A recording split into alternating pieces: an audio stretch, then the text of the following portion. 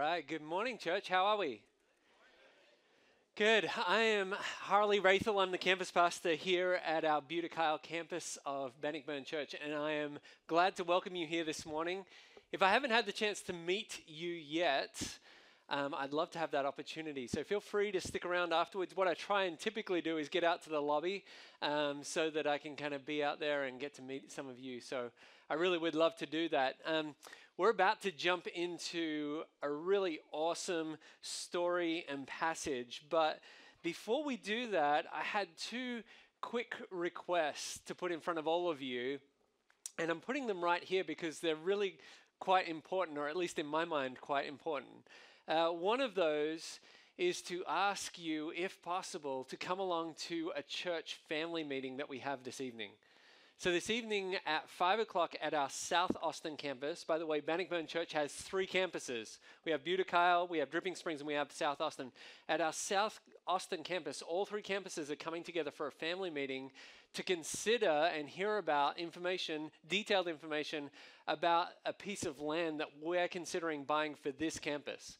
So this is exciting, like really good and exciting news for us as a campus. As much as we love Evo, we would love to have our own permanent space and presence in this community. And so I really would love to invite all of you to come along. You don't have to be an official member to come to that meeting, just to hear what is going on. So that's going to be at 5 o'clock in the worship center today, and we'd love to have you join us for that. Now, the second request is related, and that is that during our service 2 weeks later, I'd really love for you to be here. And again, ask as many of you as possible to be here on the 29th. And that's because during the service, or at the end of that service, that is when we are going to vote on that decision about that land. And so if you're a member and you're here, you'll participate in that vote. And so I'd really love to have as many of you here, just kind of have a circle around that date on the calendar to make sure that you're here on the 29th. Because again, this is an exciting opportunity. This is a moment that we've been thinking and praying about together. And so I really want all of us, as many of us as possible, to be involved in that. Cool? Awesome. Yeah, exciting times. So what I'm going to do, I'm going to pray here for a moment. And what I'm going to do is I'm going to pray over all of that, the land, this vote and this decision. And then I'm going to pray also that God would help us not to think about that right now. Because I think what he has is something for us to hear in his word today. And as exciting as that is, I feel like I get up here and I kind of take you down one path with thinking about land and development and all of that. But I really want for that to not distract us from what God has to say to us today. Cool? So let's pray together, and then we'll dive into this in a moment. God, it's good to just take a moment to be still. We know that often it's when we finally get still that you speak. And God, we want to still our hearts. We want to trust in you for today and for the future. And God, we do give you the future of this church, and in particular this campus of this church. Because, God, we really do want to see your kingdom come and your will be done, specifically in this geography. And so, Lord, we pray for wisdom as we consider this piece of land out near Hayes High School. And Lord, if that is what you have for us as a church, would you just open those doors wide? Would you make it obvious that that's where you're calling us to be? And Lord, as we collectively as a church seek your will on this and for direction and provision, God, would you bless every part of that? Lord, we also want to ask now in this moment as we turn to open your word, as we consider what it means for us, we want to ask that you would speak. Lord, would you speak in this room to every person who is here? Lord, from the person who has known you for a long, long time and has walked with you, right through to the person who maybe is just exploring faith and doesn't even know you. God, I pray that you would speak. Be at work amongst us in these next few minutes. Thank you. Amen. A story can be a powerful and gripping thing, or a a story can be stale and boring, right? I think you can probably think of examples of both of those, good storytelling and bad storytelling. In fact, one of my best examples of storytelling comes from an animated movie, which sounds a little bit strange, but I don't know if you've seen the movie Up.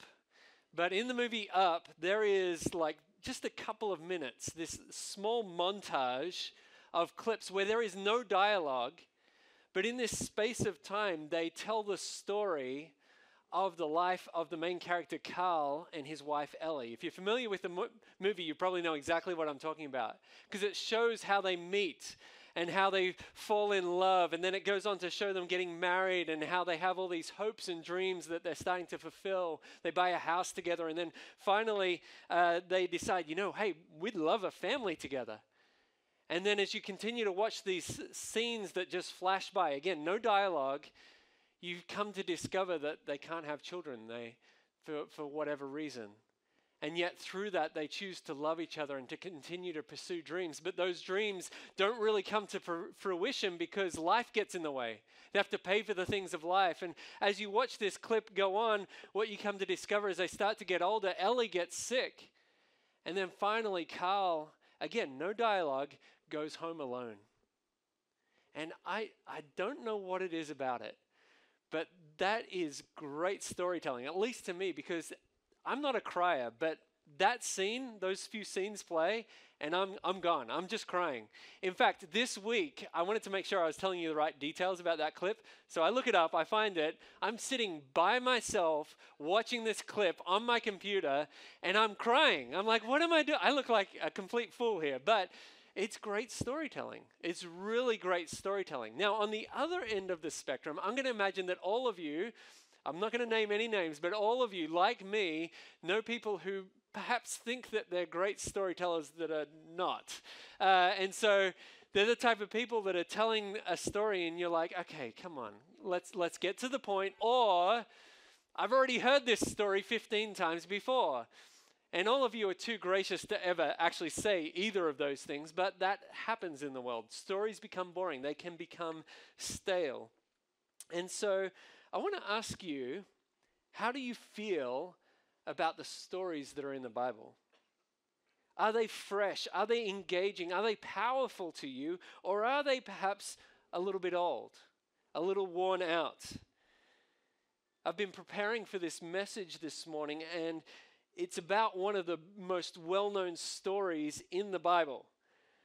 And I've been reminded just how riveting and scandalous it must have been to the early hearers of this story. In fact, I believe you would have heard a pin drop as Jesus, this incredible, awesome storyteller, powerfully and passionately told this story. And so we're about to read this well-known story, and I want to ask you, will you let it be dull, or will you seek to hear the depth and intensity that this story holds? I hope that your heart and your posture would be the latter, that you'll be like, okay, I'm open to listening to this with fresh ears. And so I'm going to invite you to turn with me to Luke chapter 15. We will have the words on the screen. Sometimes it's great to open a Bible or a Bible app to follow along. But as you turn to Luke chapter 15, what you're going to see here is that there's several stories that Jesus is telling, and we call these stories parables. If I was trying to explain quickly what a parable is, it's fiction with real life applications. It's fictions that has some very strong ties to reality. And so here we find in Luke chapter 15 actually a series of parables, and we're going to go to the one that's found in verse 11. And we're going to read a large portion of this right through to verse 24. And if you've got a Bible open in front of you, you may be like, Harley, that actually isn't the whole parable. And that's correct, because this is a 2-week series. We're going to look at the parable of the prodigal son, but we could call it the parable of the prodigal sons because there's 2 sons, and we're going to look at the first son, the younger son, today. And so with that said, let's read together what we find in verse 11 of Luke chapter 15. It says this, and he, that's Jesus, said, and he jumps into story mode, there was a man who had 2 sons. And the younger of them said to his father, Father, give me the share of property that is coming to me. And he divided his property between them. Not many days later, the younger son gathered all that he had and took a journey into a far country. And there he squandered his property in reckless living. And when he had spent everything, a severe famine arose in that country, and he began to be in need. So he went and hired himself out to one of the citizens of that country, who sent him into his field to feed pigs. And he was longing to be fed with the pods that the pigs ate, and no one gave him anything.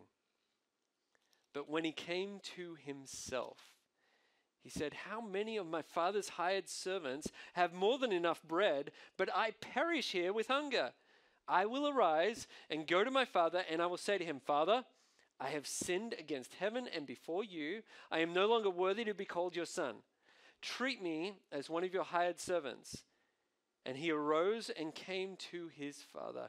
But while he was still a long way off, his father saw him and felt compassion, and ran and embraced him and kissed him. And the son said to him, Father, I have sinned against heaven and before you. I am no longer worthy to be called your son. But the father said to his servants, Bring quickly the best robe and put it on him, and put a ring on his hand and shoes on his feet, and bring the fattened calf and kill it, and let us eat and celebrate. For this my son was dead and is alive again. He was lost and is found. And they began to celebrate. I believe there's 4 primary ways that we can hear this story. And I want to speak to 3 of those today and leave one because that one in particular is about the second son. And so we're going to leave that to the side, but let's look at 3 primary ways that we can hear this story. One way that we can hear this story is to see it as a story capturing the beauty and depth of God's grace. You see, this story was told to amaze. Don't lose sight of that. Think about the absurdity of this story, especially to the Jews who were listening to this. It would have been shocking to them from start to finish. And I don't know if we fully capture that. So I just want to review with you what the story contains and see how shocking it would have actually been. It's not too shocking when the story starts out and there's a man who has 2 sons. That's normal, right? But when you get to verse 12, we have in verse 12 a request from the younger son. He says, Father, give me the share of property that is coming to me. This would have been shocking because essentially, if you want to paraphrase that, what he is saying is, Dad, I wish you were dead. I want your stuff. I mean, that's what he's saying. The crowd, there would have been a gasp in the crowd when they heard that. And they would have expected in the moment for the father to come back at the son and rebuke him either verbally or even physically. Like to say, hey, get out of here. What are you talking about? No. This younger son is wanting his third of the property. In the culture, he would have been expecting a third as the younger son. The older son would have had 2/3. So that's shocking. The request is shocking, but what's maybe even more shocking is the amazing fact that the father agrees. It doesn't tell us what process happened, but all of a sudden the father is selling off his property so he can fulfill this horrible request of this son. And I say horrible because for this family, they would have had this legacy of passing down this property from generation to generation. This was their land. This was their identity. And yet this younger son is saying, hey, I want you to cut off 1/3 of it and give it to me. And so they're selling out part of their identity. They're selling out part of their estate for this son. And so this happened, and the son goes off and goes scandalously crazy. Again, the shock continues because he goes off, and I mean, this is headline news type of material. This guy goes wild. If you read verse 13, it says, here in this distant country, he squandered his property on reckless living. And we think, okay, what is reckless living? It is not a Home Alone moment where he is staying up late and eating pizza on the couch. This is not what we're talking about. Like, this is wild living. In fact, if you read on into the story where we'll go next week, the older brother gives us a much more vivid description. Verse 30. He's talking to the father and he says, "This younger son has devoured your property with prostitutes." And so he does this wild living thing. And he spirals out of control until he finally hits what? Rock bottom. And even when he hits rock bottom, it would have created a gasp to these Jews, because where does he find himself? Well, he finds himself feeding pigs. This is an animal that is disgusting to a Jew. It's unclean. And here he is hanging out with these pigs and even wanting what they're eating. And this is where the turning point comes. If you look at verse 17, this is the important part. It says, "But when he came to himself."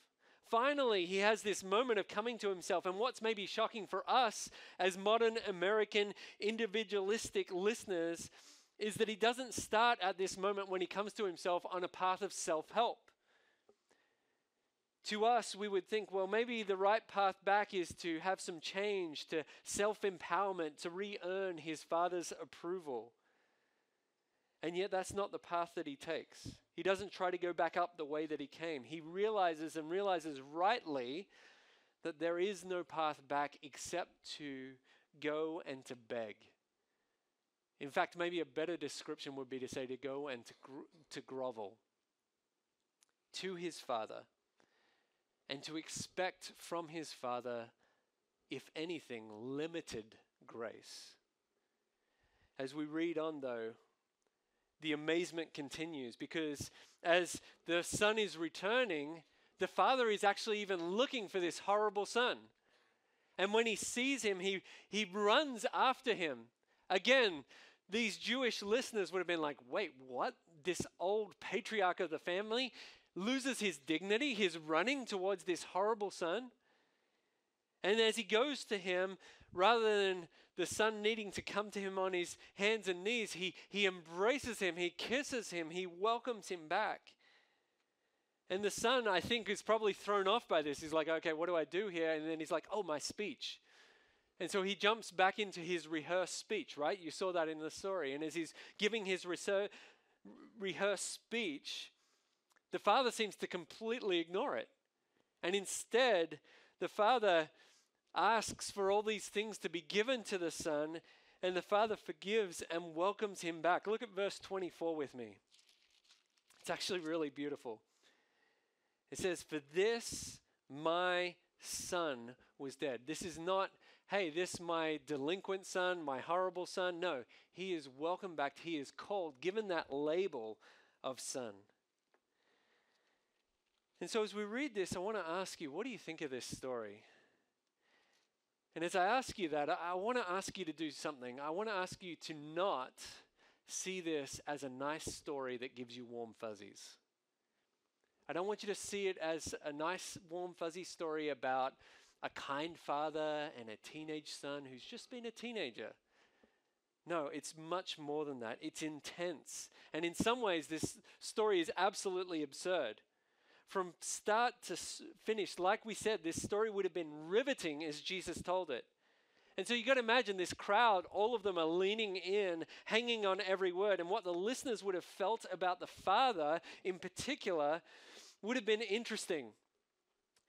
And I think some of us, maybe as we're listening, we can identify with this too, because in one sense, they would have felt about the father of this thought of, wow, what an amazing and gracious guy. What an incredible dad. I wish my dad was like that. Like, that would have been one of the sentiments in that crowd. But the other sentiment would have been to think, how can this father possibly welcome back such a son as this with open arms like he is? And so there would have been both feelings of awe and horror at the same time. And so I'm going to talk more about these feelings in just a moment. But for now, let's just say that one way that we can hear this story is to see it as a story that captures the beauty and depth of God's grace. We can just read it and say, wow, that's an incredible story of God's grace and redemption. Pictures it beautifully. But a second way that we can read this story, I told you we're going to look at three ways. A second way is to make it more personal. We can see this story as a story picturing a prodigal that you or I know and care about. It could be for you a family member or a friend or perhaps even a child. It's quite easy to hear this story and to insert. If you have a prodigal in your sphere, it's quite easy to read this story and to insert someone in as that son, because most of us, a lot of us, have prodigals in our lives that we know. A prodigal, if you look up Merriam-Webster dictionary, is this, or at least according to this secular definition: one who spends or gives lavishly and foolishly, or one who is returned after an absence. In fact, according to the Bible, it's both of those things, but I don't think this definition actually goes far enough. If I was to redefine what a prodigal is, I would say that it is a person who drags his or her family through the mud. That's what a prodigal is. And I say that with care, having personally seen the pain that a prodigal creates in a family. My sister was, she's passed away, and I have hope that she is in God's presence, whole and full right now, but she was the textbook prodigal. And so it's hard when you have that person that you're close to, it's hard to hear this story any other way. The pain and the desire for reconciliation doesn't allow us to hear it another way. We put that person into the story. And the good news is that God is a God who is in the business of bringing back hearts, bringing home wayward children.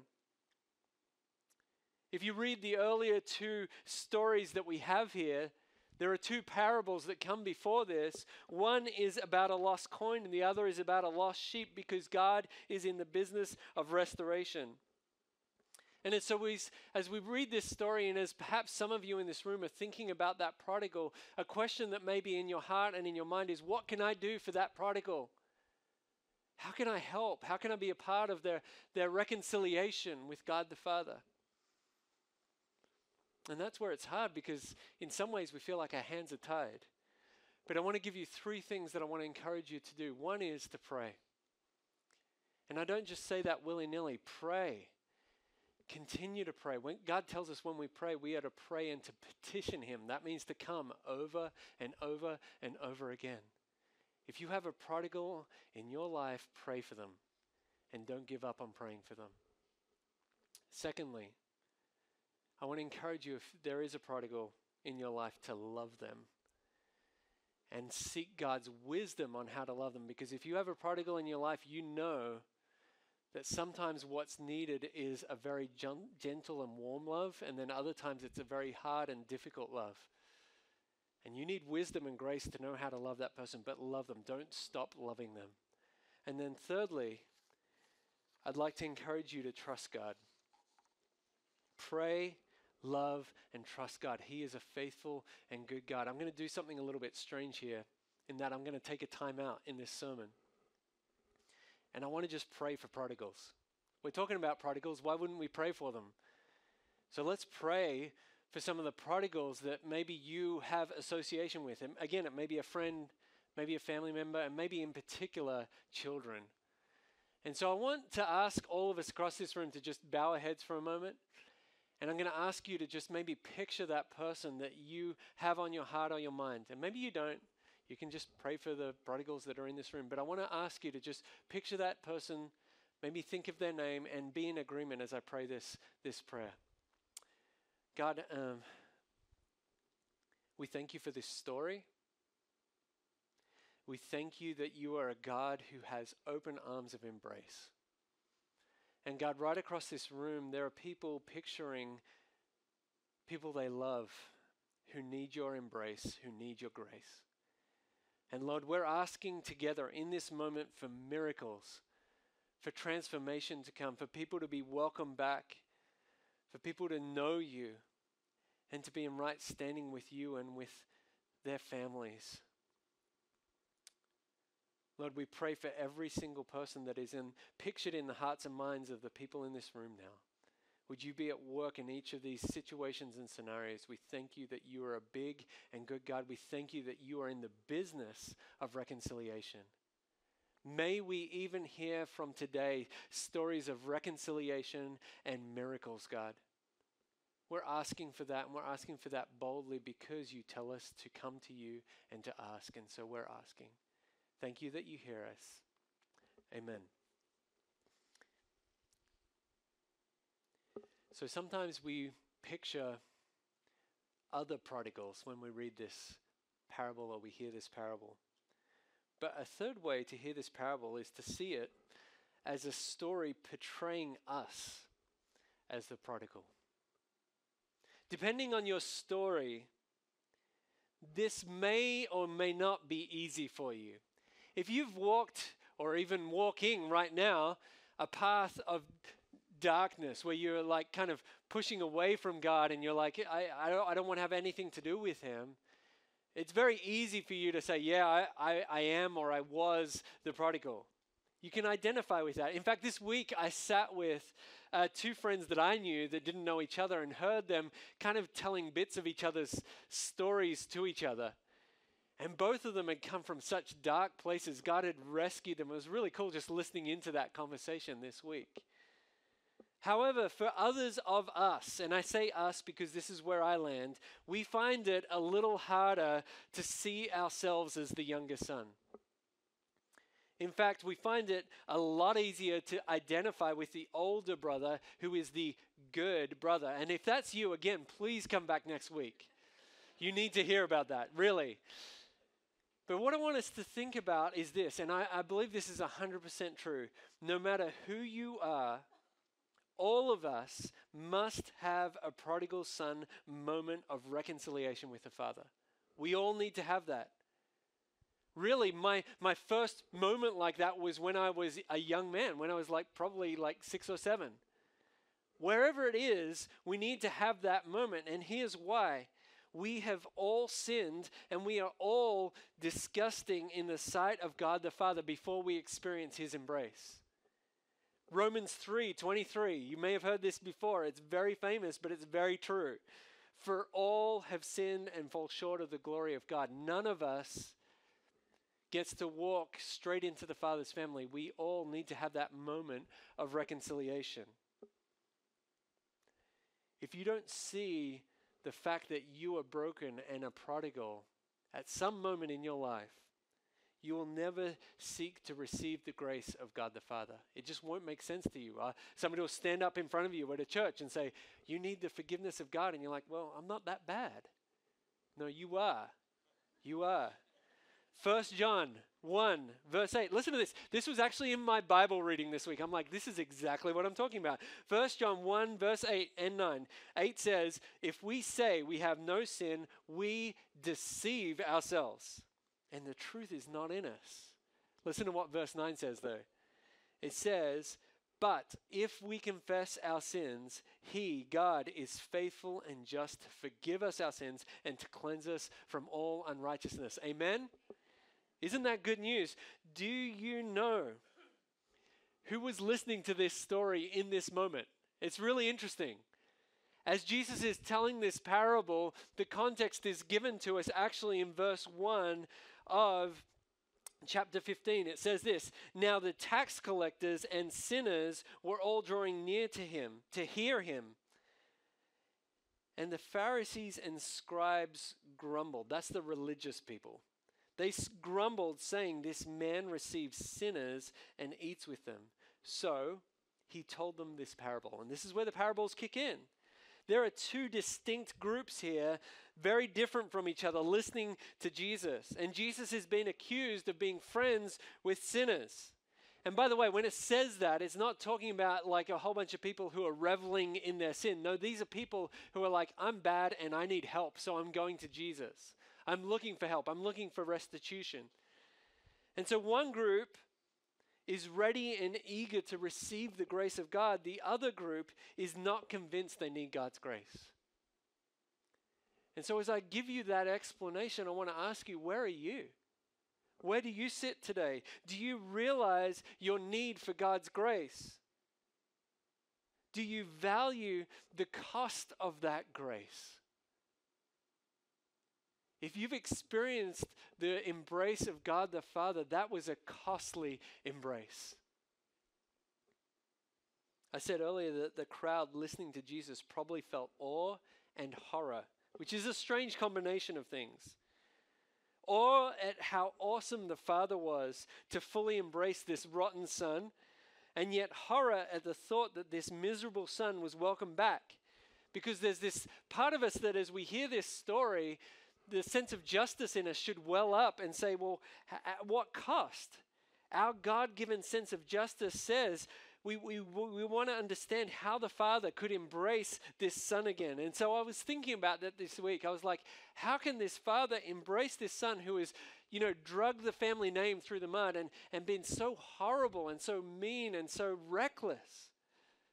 And as I was considering this and thinking about this, I was listening to one pastor I really respect on this, and he reminded me of something interesting, and that is that this is, as we've already said, the third parable in succession.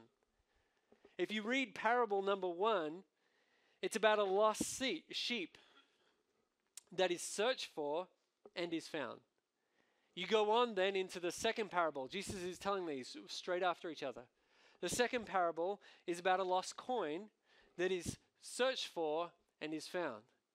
You come to the third parable, and there is a lost son that is not searched for. As we read this, there should be something in our minds like these early listeners that's like, wait a sec, who's meant to be looking for this lost son?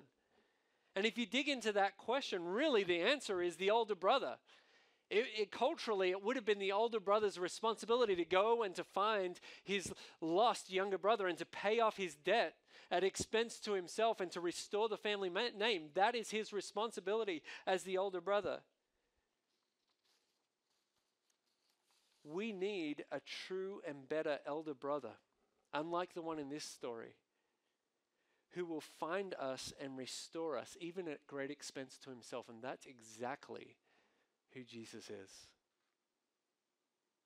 This void in the story, where there's nobody stepping in to search for and to restore this brother, points us to Jesus. What was the cost for us to be received as wayward sons and daughters to receive the embrace of God the Father? That's a good question to ask. Because there was an expense here in this story, right?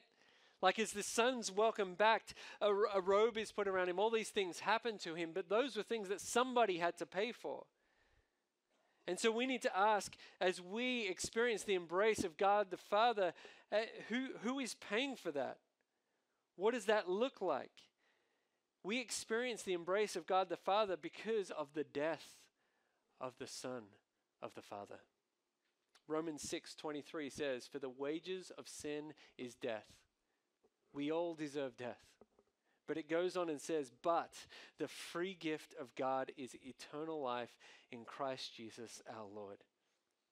That free gift is free to us, like it was to that younger son. He walks back and gets what he doesn't deserve. He gets a robe, he gets a ring, he gets shoes, and he gets sonship back. He has a restored title, but it cost God the Father. It cost Jesus his life to give us that reconciliation, that right standing. That is why we call this whole thing not just grace, but amazing grace. I hope that you're seeing with me that this story is not stale or dull or boring. This is the very essence of what a Christian believes and hopes in. The awesome grace of God is described for us. And if you're a Christian, this story captures what should fuel each and every day of your life. The fact that you have been embraced by God the Father, because we are all prodigals. Whether we see it or not, we are all prodigals. And so I want to ask you, if we're all prodigals, where are you at in your journey? Are you running from him? Are you off in that distant land, ignoring God, ignoring his call? Or are you at rock bottom, in the lowest of lows, and maybe that's why you're at church today? Others of you maybe recently have experienced the embrace of the Father, and you're celebrating and you're loving life and what God's calling you to. You're in a good moment. And I'm going to picture for others of you, and maybe I should say others of us, that moment of reconciliation was a long time ago. And so maybe that grace isn't as amazing as it once was. And you need to be reminded again today of the low that you were in and the place that you were rescued from, to be reminded of how amazing God's grace is, because it's become overly familiar. I don't know which of these descriptions, or maybe none of these, but I don't know which of these fits you. But my prayer is this morning that no person would be able to leave this room without knowing and experiencing the love and embrace of God the Father, because his arms are open. Not because you've earned those open arms, but because he has given them freely at great expense to himself. As you consider that today, I want to ask you to just think about this embrace and to think about where you stand as a prodigal before God. Let's pray.